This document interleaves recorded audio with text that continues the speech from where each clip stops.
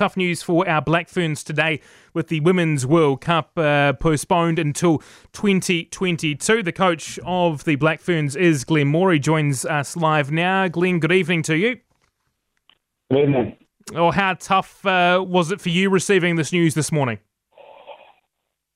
It was a tough situation. I mean, we probably always knew in the world we're currently living in at the moment that there was always a chance something like this could happen. But when the news came through this morning, it was pretty gut wrenching, and I know it's been a bit of a roller coaster day for a lot of the management and the players, but we just have to deal with that moving forward.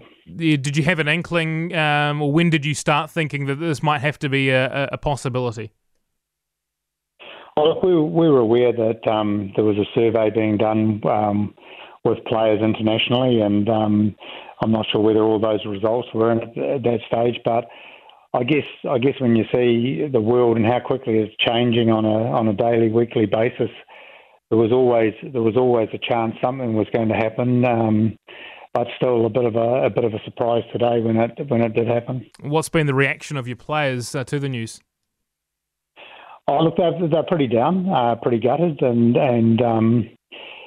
disappointed would be an understatement probably. But we've had a Zoom call with everyone on it just after lunch today, and we've talked about the most important thing now is we've got to take the cards that have been dealt and move forward, and we've still got a job to do. And the only difference is it looks like it'll be in 12 months' time, 12 months further out.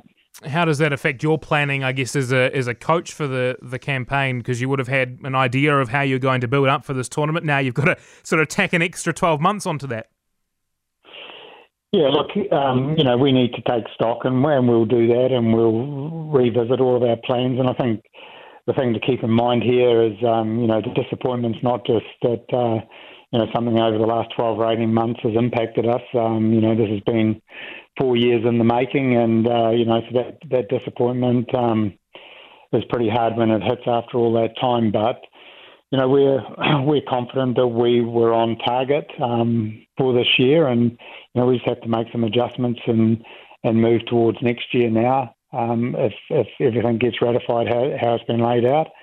And, disappointing for the players because, we've been in camps regularly, probably every 3 weeks since mid-January, and, we've got players as early as that hitting PB. So, they're really disappointed.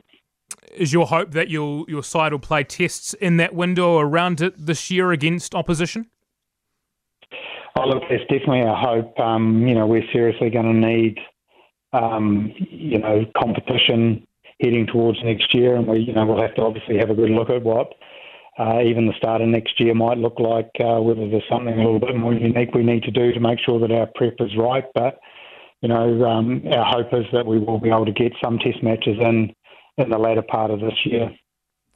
In terms of sevens players, look, I don't know obviously how many you were considering for your squad. The Olympics obviously were going to be a few weeks before the game, before the World Cup this year. Next year there's a Sevens World Cup. There's also the Commonwealth Games. Are those sevens players pretty much out of the reckoning now, or what's your understanding around that? Look, to be honest, I don't know. I hope we would all hope not, but we just have to look at how all that stuff lines up now when they absolutely confirm dates, and I'm guessing there'll still be some discussions around some of those competitions and how they clash with other ones before it all gets totally signed off. And we just hope that we will have access to some of those players. What's your message to your players? Is it sort of heads down because I guess the club season's not far away, and everything else will sort of snowball on from there as the rugby season kicks off? And I guess they were looking forward to playing for this prize this year, but they won't be able to.